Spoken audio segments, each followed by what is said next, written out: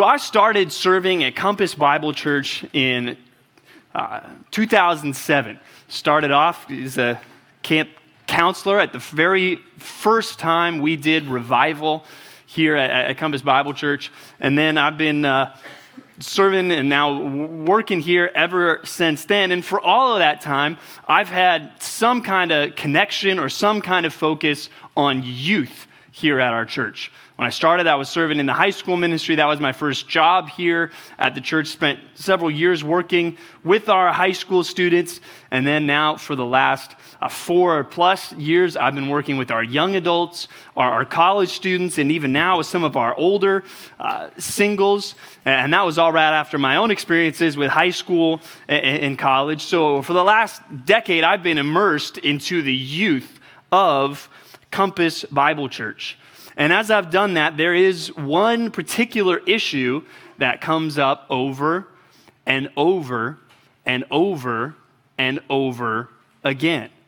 And that issue is the issue of sexual immorality. And I've dealt with that extensively with our young people at the church. Even recently, we were going through the book of Proverbs with our college age group, third 9 here at the church. And so that brought up this issue again.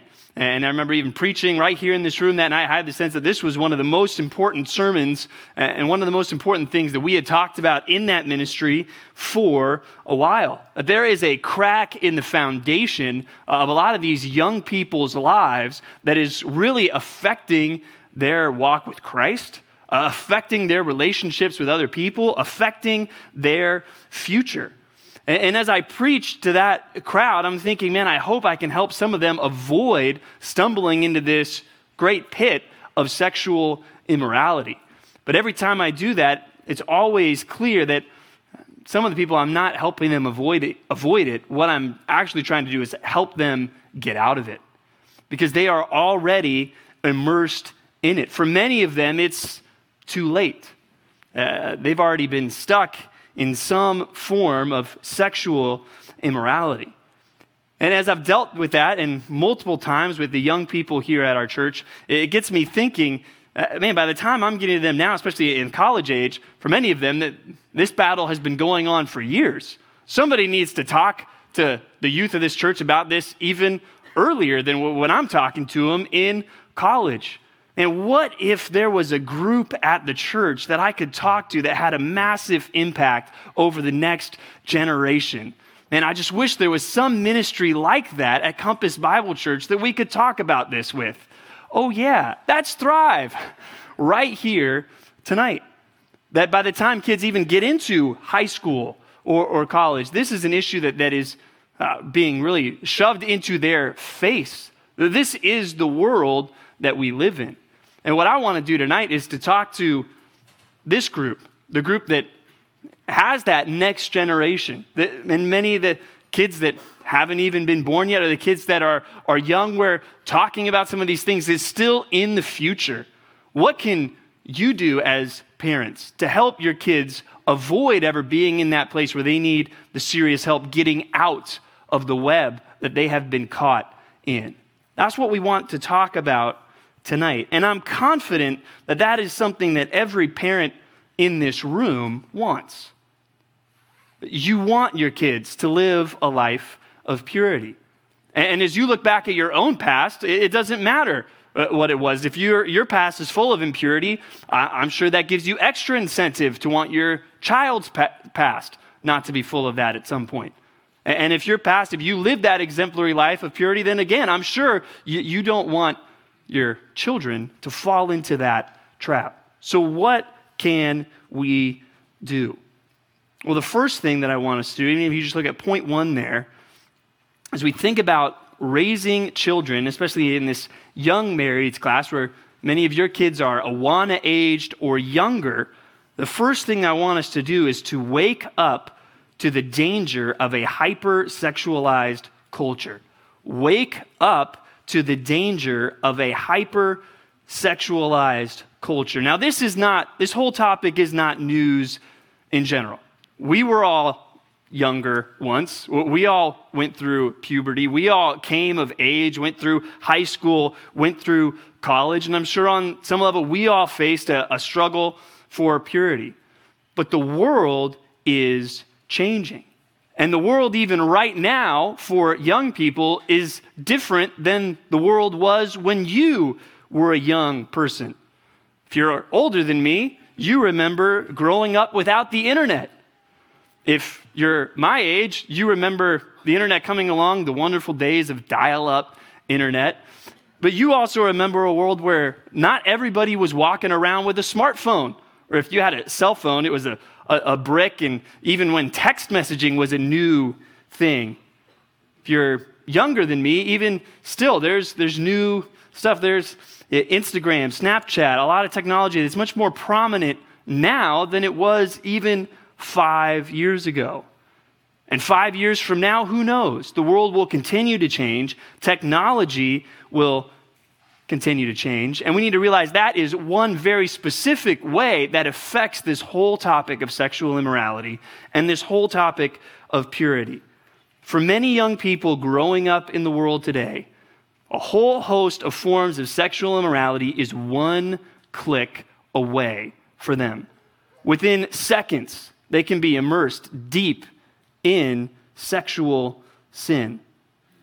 Different studies say different things, but in the things I researched, the average age of exposure to pornography in the United States of America today is, the different studies came back with anywhere from the age of 8 years old to 11 years old.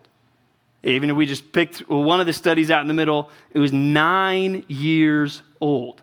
But there's a lot of people in this room right now that have kids 9 years or older.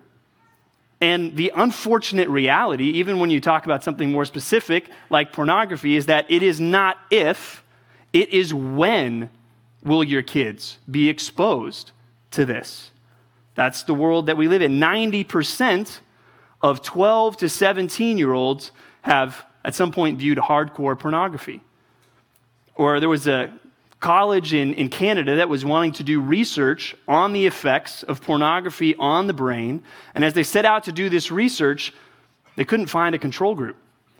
They couldn't find a group of people that hadn't, or a big enough group of people that hadn't viewed pornography to see, well, this is the normal group. This is what happens when you don't view this.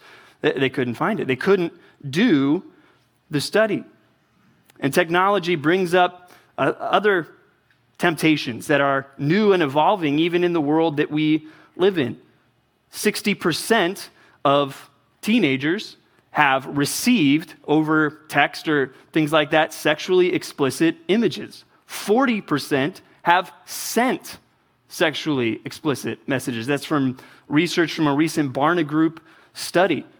This is the world that our kids are growing up in. Of course, if you're paying any attention, none of that should be news to you, but the Bible also warns of the dangers that we need to wake up to. Open up your Bibles to Proverbs chapter 5.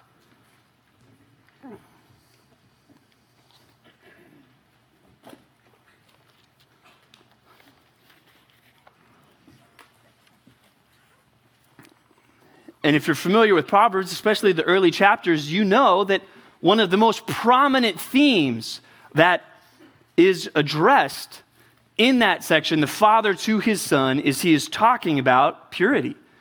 He's talking about avoiding sexual immorality. And let's start even just at the verse 7. No, let's go back to verse 5, talking about this forbidden woman. And he says, her feet go down to death. Her steps follow the path to Sheol. She does not ponder the path of life. Her ways wander, and she does not know it.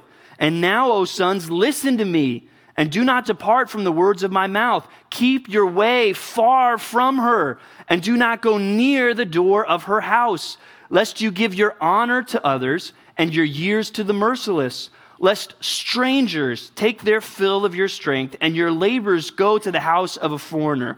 And at the end of your life, you groan when your flesh and body are consumed. And you say, how I hated discipline and my heart despised reproof. I did not listen to the voice of my teachers or incline my ear to my instructors. I am at the brink of utter ruin in the assembled congregation. It's strong warnings from Scripture, from a father to his son, about the dangers of sexual immorality. And these dangers of being at the brink of utter ruin, of a way that leads to death, of your life being destroyed, your flesh and body consumed, all of that is seconds away from your children. That's something as parents that we should take seriously. That's something that we should think deeply about. And I want to be clear, my purpose tonight is not to scare us so that we would be terrified. It's to equip us to live in a dangerous world, so we can have confidence, so we can go out and do this. I would hope, especially again, those of you that are parents in the room, that you from time to time periodically check the smoke detectors in your house. That you take your responsibility over the lives in your house to make sure that the basic safety measures are being taken. And if you watch This Is Us on TV, I'm sure you've done that over the past couple months. But think about, why would you do that? Why would you make sure the batteries have been replaced in the smoke detectors? Because you're paranoid? Maybe. I'm sure there's some people that are paranoid. But no, ultimately what will drive you to do that is you want to be responsible. You want to take care of these lives and the people within your home. That's what we want tonight. Not paranoia, oh no, this world is crazy, what are we going to do? No, but we want to be responsible. What does God's word instruct us to do? How can we raise our children towards purity in an impure world? So how do we do this? Let's go to another passage now. Turn with me to Hebrews chapter 13, verse 4. Go to Hebrews chapter 13, verse 4. God gives some instruction on marriage and on purity. I think that'll help instruct us as we seek to be responsible, recognizing the danger and not, oh no, what are we going to do? But okay, what does God's word say? How can we lead our families through this world?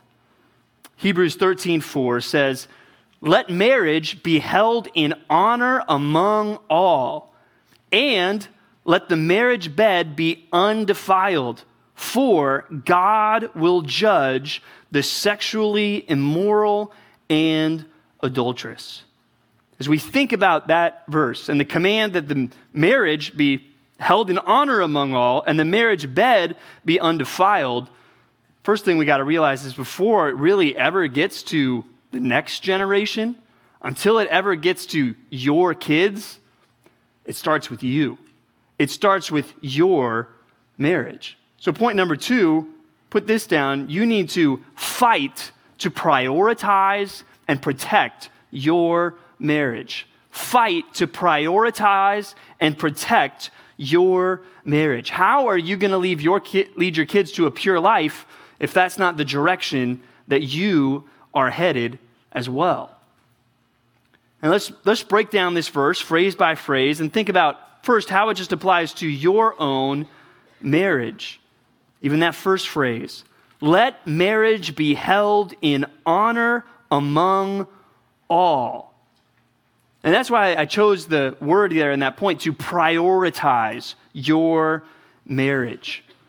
You have to prioritize your marriage, and your kids need to see a healthy marriage. That is going to be one of the best helps to them in pursuing a life of purity, is seeing, hey, that's what purity looks like. That's what a strong marriage looks like. Are you showing that to your kids? The Bible talks about how in marriage the two become one flesh, and that relationship now supersedes any other. It becomes more important than the relationship that you had with your parents. And I hope you show your kids it's more important than the relationship that you have with them. That someday they're going to leave your house, but you and your wife or your husband will be together for the rest of your lives. And that whole relationship should be prioritized, obviously, for the kids, and it should be characterized by intimacy. And intimacy, that's a broader ranging word, and I know there's other people that break it down the same way, even into 3 levels of intimacy: relational intimacy, spiritual intimacy, and physical intimacy. Relational intimacy, talking about aspects even just of friendship between you and your spouse, companionship, romance between the two of you. Spiritual intimacy, that one thing that is shared closely between the two of you is your walk with Christ. That you guys aren't just walking the Christian life on your own, but the closest person you're doing that with is your husband or your wife. And then physical intimacy, whether that's acts of displaying affection and ultimately sexual intimacy. How are those going in your life? And even what is the example that you're setting for your kids?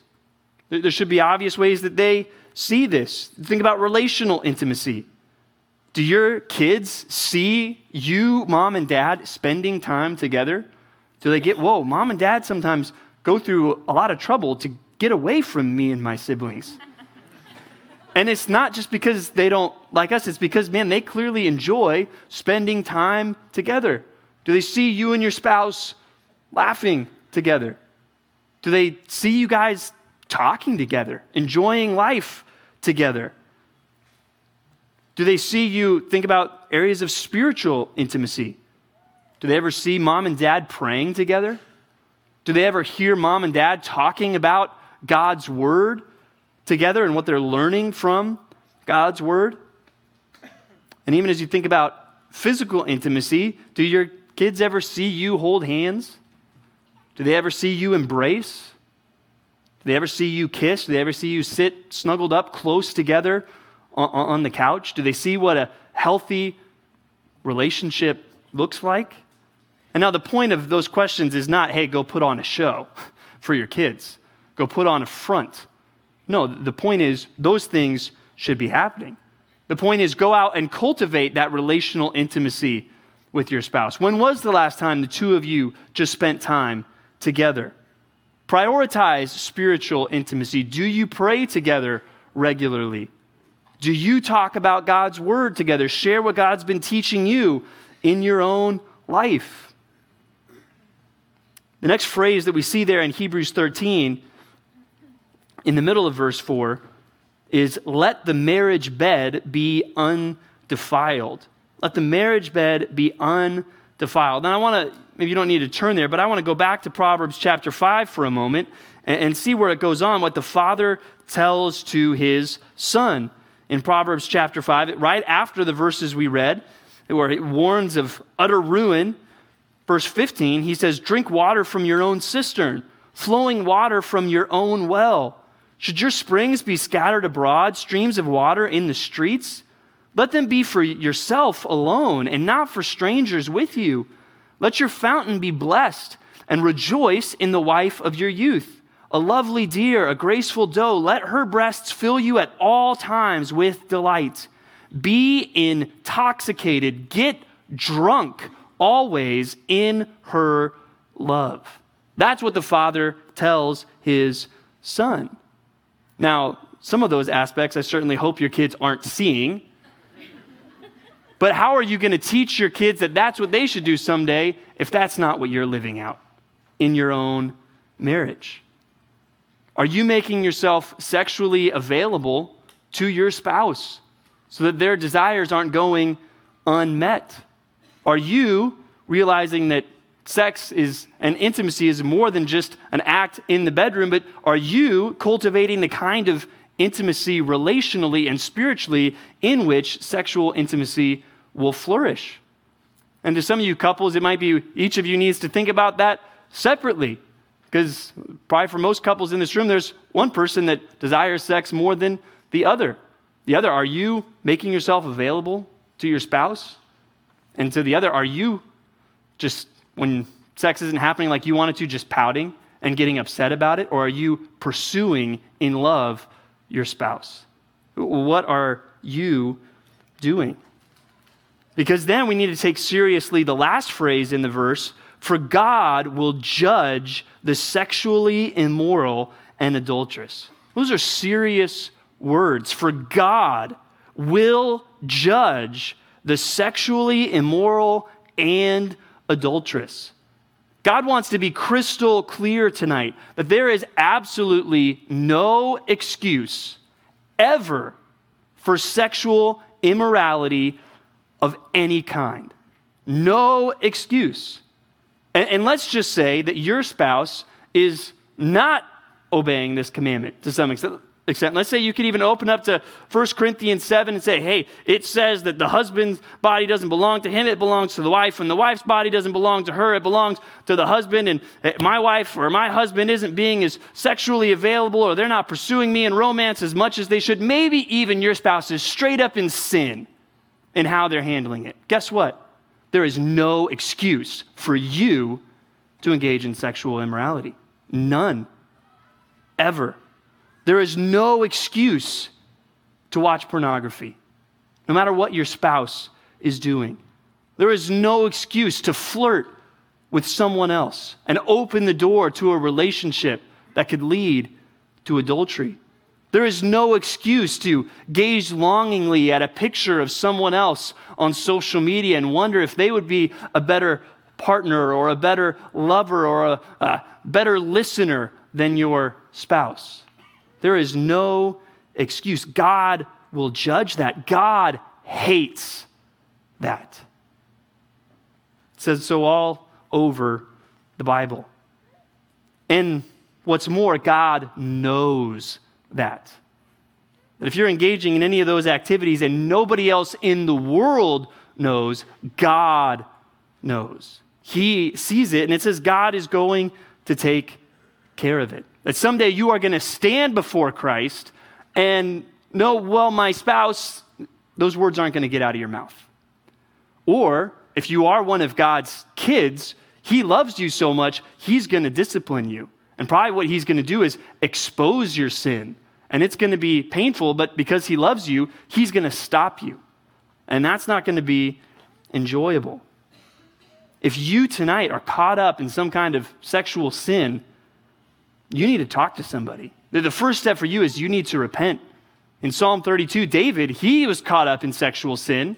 He said, when I kept silent about my sin, my body wasted away. I was groaning all day long. Day and night, the hand of God was heavy upon me. He says his strength was, sucked away from him like in the heat of summer. But then he says, but I acknowledged my sin to God, and I stopped hiding my iniquity. I said, I'm going to confess my transgression to the Lord, and God forgave the guilt of my sin. That's the process for you if you're engaged in any of this tonight, to acknowledge your sin, to bring it into the open, to find a trusted person in your small group. Ladies, find a trusted woman in your small group. Confess this to them. Talk about what the next steps should be, and have great confidence that, guess what? God can forgive. And guess what? God can even restore. You feel like, oh, this could mess up my marriage. Well, God can restore. And you know what will mess it up even more? Continuing to just struggle and suffer in silence until it blows up. That will hurt your marriage more than taking that step tonight and dealing with this. Again, that should be alarming to some of us, but I also hope that there's some optimism in the room tonight. One headline that's been around a lot this week is the death of former First Lady Barbara Bush. And one thing that's been highlighted in the press coverage is the record length of her marriage to George H.W. Bush. 73 years. Longest marriage of any president in United States history. And even our current president has admitted, I'm never going to match that record. At this point, I think it's mathematically impossible. But even the press has been praising their marriage as something that is commendable. And I'm sure it wasn't perfect, but in today's world, people look at that and say, that's something unique.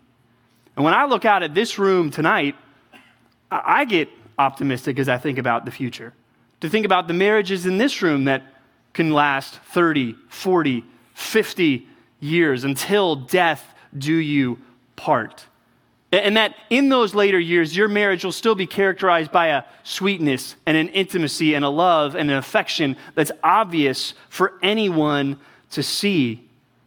And I'm confident that even marriages that are in trouble right now, even marriages where there's some kind of sexual sin involved right now, can end up that way when people turn from their sin and find grace and restoration through Jesus Christ. I think there's marriages that can be a great model for the next generation. You can't be better equipped than you are in this room, surrounded by godly community, sitting under the teaching of God's word. You're set up for success. And it gets me excited to think about what God is going to do through the marriages in this room. But then upon that foundation of having a solid marriage yourself, well, then you got to take the steps of, okay, how are you going to lead your kids? And that's the third point there I want us to think through. I want you to steer your kids towards purity. Steer your kids towards purity. And I've got, just want to get as practical even as we can in thinking about how to do this. And so I've got 8 more specific ways to steer your kids. They won't all be up on the PowerPoint, but I'll try to highlight each of them for you. And the first is faithfully teach your kids the Bible. Faithfully teach your kids the Bible. This should be a theme verse close to the heart of every parent, Deuteronomy chapter 6, where it talks about, you shall love the Lord your God with all your heart and with all your soul and with all your might. And these words that I command you today shall be on your heart. You shall teach them diligently to your children, and shall talk of them when you sit in your house, and when you walk by the way, and when you lie down, and when you rise. You shall bind them as a sign on your hand. They shall be as frontlets between your eyes. You shall write them on the doorposts of your house and on your gates. It's a bad idea to take calculus before you've taken algebra. Am I right? Well, here's the thing. Don't think that, man, I'm going to be able to talk to my kids about something as complex and maybe feels sometimes as awkward as sexuality and sexual immorality if you're not first doing the basics of, I'm always in the habit of talking to my children about the Word of God. You should be regularly reading the Bible to your kids. And more than that, it should be as you go through life, as you're driving home tonight, what did you learn at Awana tonight? As you see things going on in the world around you, as you watch TV, using everything as an opportunity to bring it back to the truth of God's Word. Your whole family should be marinated, so to speak, in the Word of God, so that your whole family just tastes like Scripture. That should be the goal for you. And you got to do that about everything in life, bringing it always back to Scripture, so that when you get to these issues, it's just natural to bring it back to Scripture. That's what you do about everything. You've got to faithfully teach your kids the Bible. The second thing, you got to work to build a strong relationship with your kids. Build a strong relationship with your kids. Make sure your kids are used to interacting with you. Even that you're used to talking about things together as a family. You're used to having fun as a family. You're used to learning things as a family. You want to create the right environment. And I want to say a word here just about a special connection that you fathers in the room can have with your kids. Fathers, you play a really irreplaceable role in the lives of your sons. That your sons will look to you first and foremost as the male role model in their lives. What kind of role model are you being? Are you being one that, hey, it's cool to talk about God's Word. It's good to read the Bible, to pray, to discuss these things together. And even fathers, the special role that you can play in the lives of your daughters. That from their early years, they know what it means to be loved and cared for and protected by someone. Even physically showing the proper affection for your daughters, of hugging them, of praising them, of complimenting them. Fathers, don't neglect those roles, even from the earliest years, in building those relationships with your kids. Third thing, in steering your kids towards purity, guard what flows into your home. Guard what flows into your home. Parents, you are the gatekeepers. You are the ones that should have full control over what's flowing into your home. You decide what does or doesn't get watched on TV. You know what's being mailed to the house and aware of what your kids might be seeing. And more, one specific area that needs to be watched over in the world that we live in is anything digital, the internet, which now is everywhere. It's not just TV, it's not just mail anymore. Now you've got computers, now you've got iPads, now you've got cell phones, now you've got digital devices everywhere with access to the whole world. And you need to be aware that with so many of those things, sexual immorality is just one click away. I'm pretty confident that no parent in this room would allow any of their kids to have in their bedroom a stack of pornographic magazines. I'm pretty confident 100% of the people in the room would say, yeah, I would never let that happen. Well, here, if you have a child that has a computer or a smartphone or something that is in their room with no checks on it, guess what? They have access to way more than that stack of pornographic magazines. That is the world that we live in. And you as a parent have to be responsible and know what is going on in your home. Yeah, you need to know any device in your home that can be connected to the internet. And now, is this a cure-all? No. Are there ways around this? No. Can you control everything your kids see when they're away from your home? No. But this can at least set up your home as a safer place than the world around them. And at this point, if you look at the back of your note sheet tonight, I recommended a few resources that I think would be helpful to you. And one specifically on this point of guarding what flows into your home, I would recommend this article there at the top by Tim Challies. We don't have time to get into all of it tonight, but some very practical help on how to make your home, even digitally, a place that is protected, a place that can be watched over, and a place that can be helped. And you can do a lot there, but even don't let that lull you into a false sense of security, thinking, all right, my home is a safe place. Well, your kids are going to spend a lot of time outside of your home. So then the next thing that's important, number 4, is you need to establish open lines of communication. You need to establish open lines of communication, even specifically about issues of sexuality and purity and sexual immorality, and even from a young age. This is what's going on in Proverbs. You have a father talking to his son. This is what we read about in Deuteronomy chapter 6. Talk about God's word all the time. You need to work towards having a relationship in which you can talk to your kids about this all the time.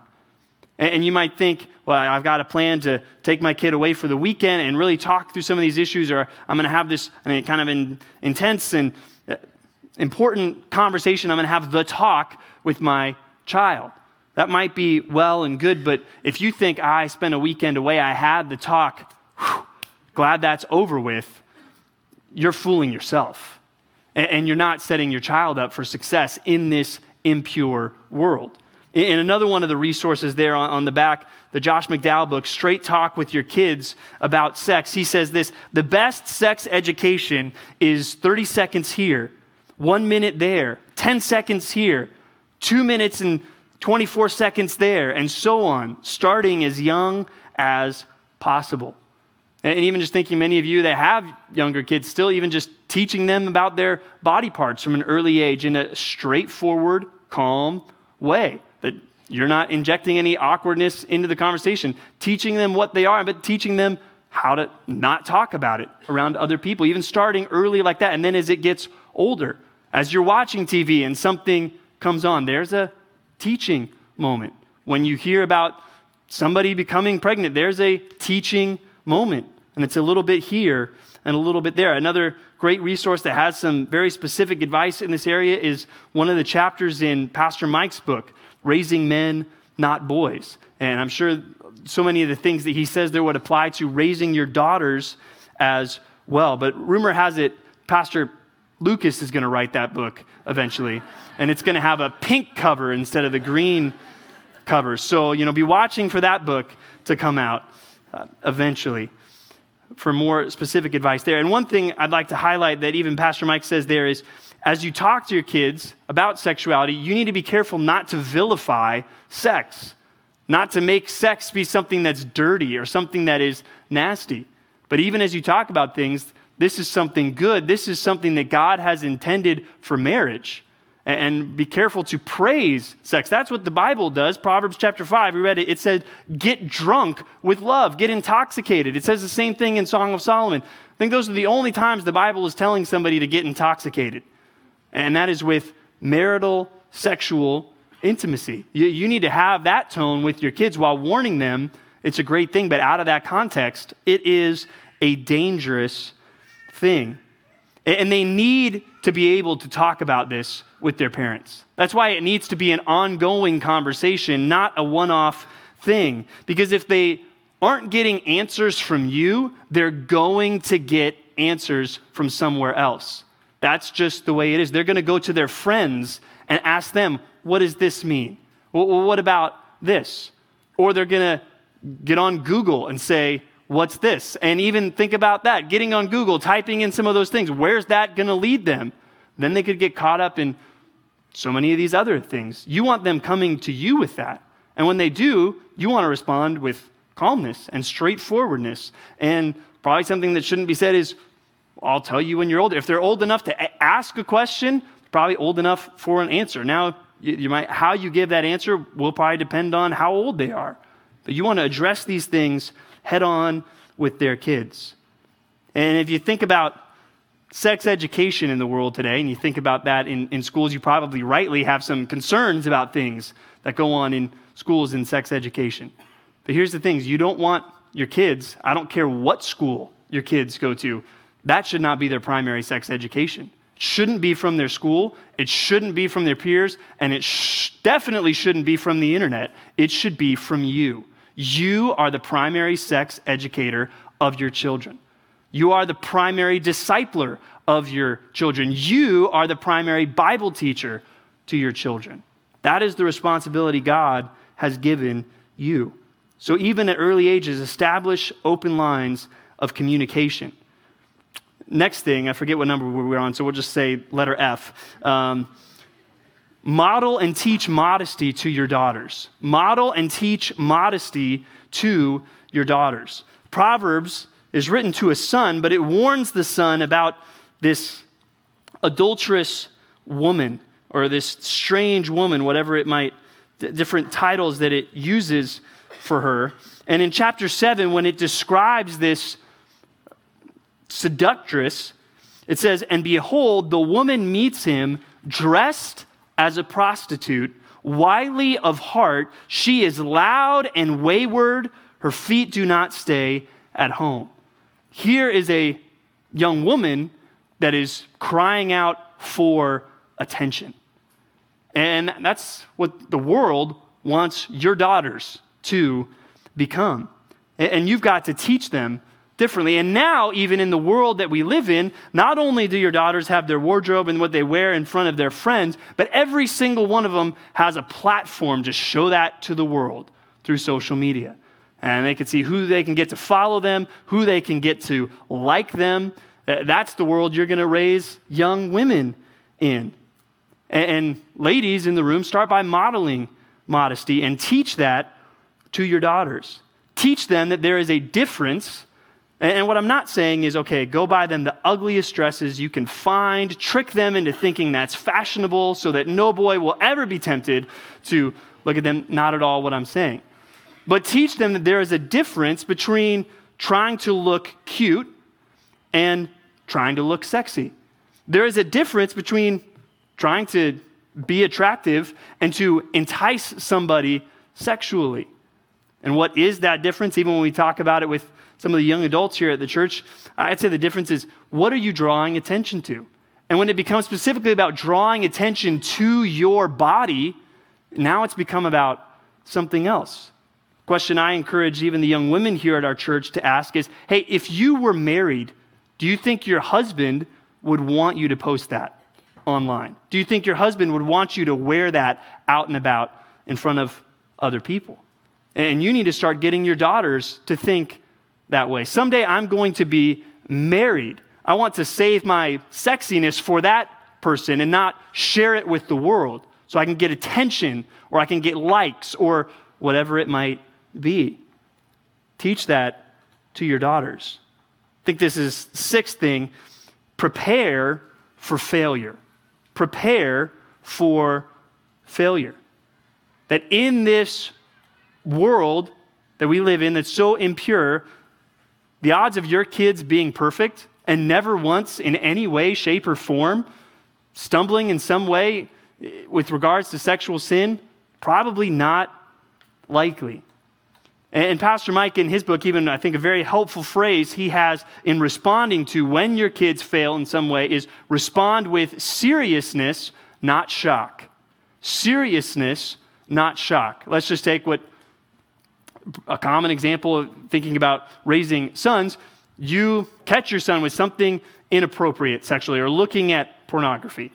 Well, if you are shocked that a young male would look at pornography, that's your problem. Right? But does that mean, everybody's doing it, it's fine? No, that's not how you want to respond. But your shock isn't going to help. Respond with the proper seriousness. Respond by helping them explain why this is wrong and seek to correct them, seek to move them in the right direction. And even you'll find there's different kinds of failure. You'll see your kids engaged in. There's defiant rebellion, where your kids are lying straight to your face, getting around whatever you do to engage in sin. And then and I would think there'd be a lot of this amongst Christian families, those that are just silently struggling, where you have a young person that's caught up in some kind of sin and they know it's wrong and their conscience is burdened by it, but they don't really know how to talk about it. They don't really know how to bring it up, and they're continually stumbling into it. That probably should get a different response from parents. There's a difference between stepping in the mud and getting stuck in it. And even one of the reasons why I feel so burdened to talk about this at Thrive, when, trust me, it'd be a lot easier not to, I would hope that we can help our kids not get stuck in the mud. At some point, they're probably going to step in it, but how you respond to that can make a huge difference in their life. And even you want to be the person that your kids would look to partner in their struggle against this sin. That they would feel comfortable to come to you and say, I'm struggling.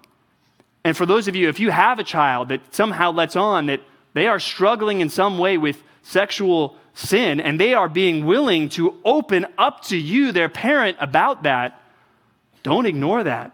Don't just talk to them about it and never follow up. There shouldn't be a week that goes by then that you don't follow up, seeking to help your child, especially when you do get a sense that they do want to seek the Lord. They are trying to overcome this. There's a lot of kids at a church that are in that boat. Seventh, almost done here. Encourage marriage. Encourage marriage. Our culture is not set up in the most helpful way to help people through this struggle. A lot of people are physically ready for sexual intimacy by their early teens, yet they're probably not going to be close to financially ready or maturity-wise ready until they're 22 or something like that. So you're looking at a decade for a lot of people in which their body is saying, all right, let's go, where marriage is not an option. I don't know about you. I don't know many teenagers that I would be like, yeah, get married. That's a great idea. But here's the thing. The average age for marriage in our culture, 27 for women, 29 for men. I think as Christian parents, we might need to realize our culture's trend and that the age is getting later and later and later. As Christian parents, we need to realize specifically when it comes to purity, that is not a helpful trend for your kids. Even we read in Proverbs chapter 5, it talks about the wife of your youth. Psalm 127 talks about the children of your youth. And now certainly some parents, some of you, instead of maybe writing down encourage marriage, you somehow, autocorrect, change it to pressure your kids to get married. No, don't do that. That is not what we're looking for. But you do want to encourage that. That starts by you modeling it, by you praising marriage, by you talking about how great marriage is. And I see some extreme examples helping young adults of people that are wanting to get married, but my parents say they really don't think it's a good idea for me to get married before I'm 30 because I should go do all these things and have all these experiences before I get married. Don't say that to your kids. And maybe even some of you will get to a place where you might see your kid in a healthy relationship and they want to get married, and you might give your blessing maybe earlier than you thought you would have because you see they're seeking the Lord, they want to do this right, and I want to help them because I care about their purity. Encourage marriage. And last thing as we wrap up tonight, and why don't you turn to Psalm 127 with me as we close up, but as we leave tonight, I want you to parent from faith, not fear. Parent from faith, not fear. When you look out at the world, if you're paying any attention, it can be a very scary place.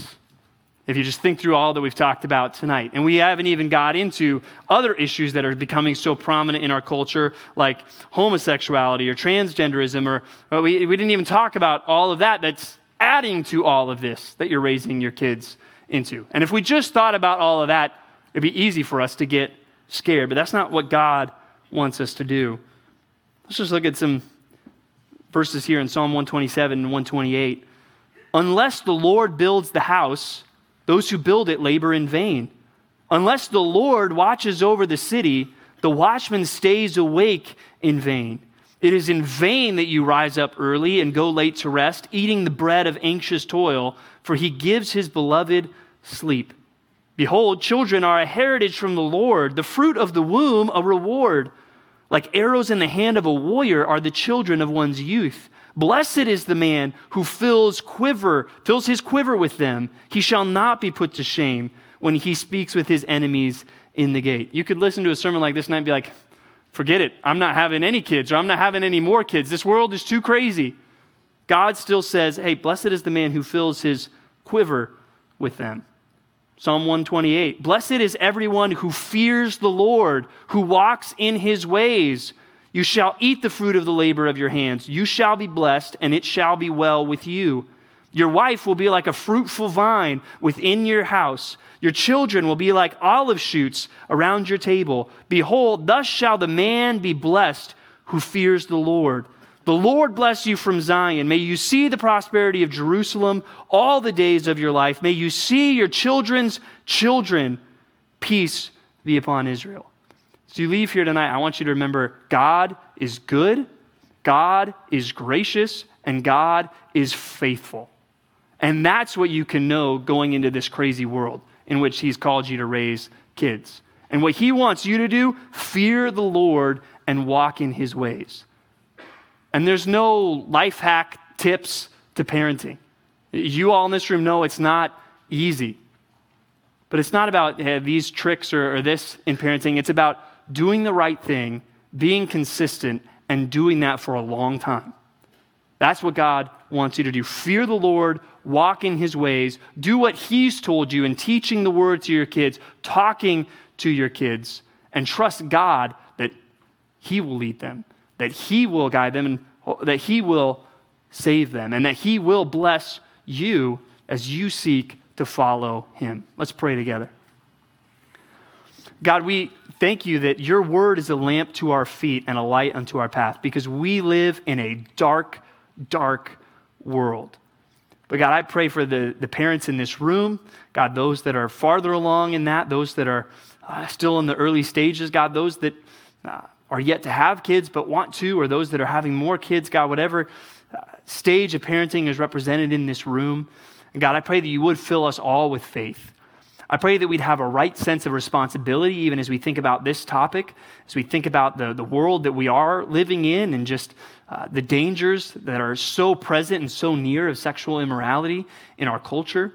But God, I pray that you'd give us boldness, first to follow you ourselves, to pursue our spouses like you would want us to, selflessly and sacrificially and faithfully, God, and that then we would do the right things as we lead our kids. And God, I pray even just some of these recommended resources would be helpful to the parents in this room, God, just that as these kids represented here get into high school and college and beyond, God, that they would be able to avoid really getting stuck in the mud of sexual immorality, God, and that you would be so kind and so gracious to do that. God, that's the kind of God that you are. You're the God we believe in. So we call out to you for your mercy and your direction tonight. We pray this in your name. Amen.